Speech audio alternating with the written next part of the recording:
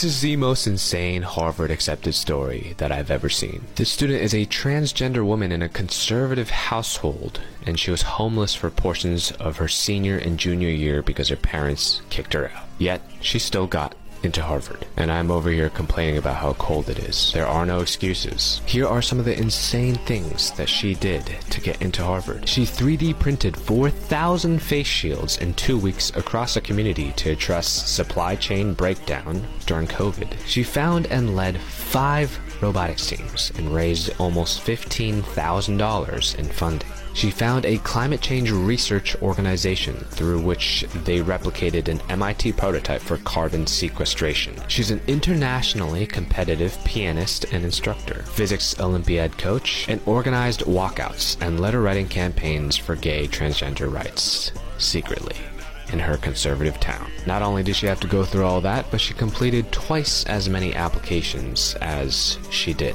She created essays and supplementals for her male identity by day to show her parents what she was writing, then used a burner computer from a friend from 1 to 4 in the morning that was smuggled in through the back door to complete her real applications with her real identity. She writes here, absolutely the most unhealthy time period of my life, but hey, it worked out, didn't it? She was accepted to Harvard, Cornell, Virginia Tech, Rochester Institute of Technology, Williams, Carleton, Georgia Tech, and Carnegie Mellon. She was rejected from Stanford, MIT, waitlisted from Princeton, rejected from Yale, waitlisted from Duke, rejected from Northeastern, rejected from Northwestern, and rejected from Vanderbilt. Now you get to ask her any questions that you might have about applying to college. Go to lacunamentors.com, waitlist in the bio. Short Cast Club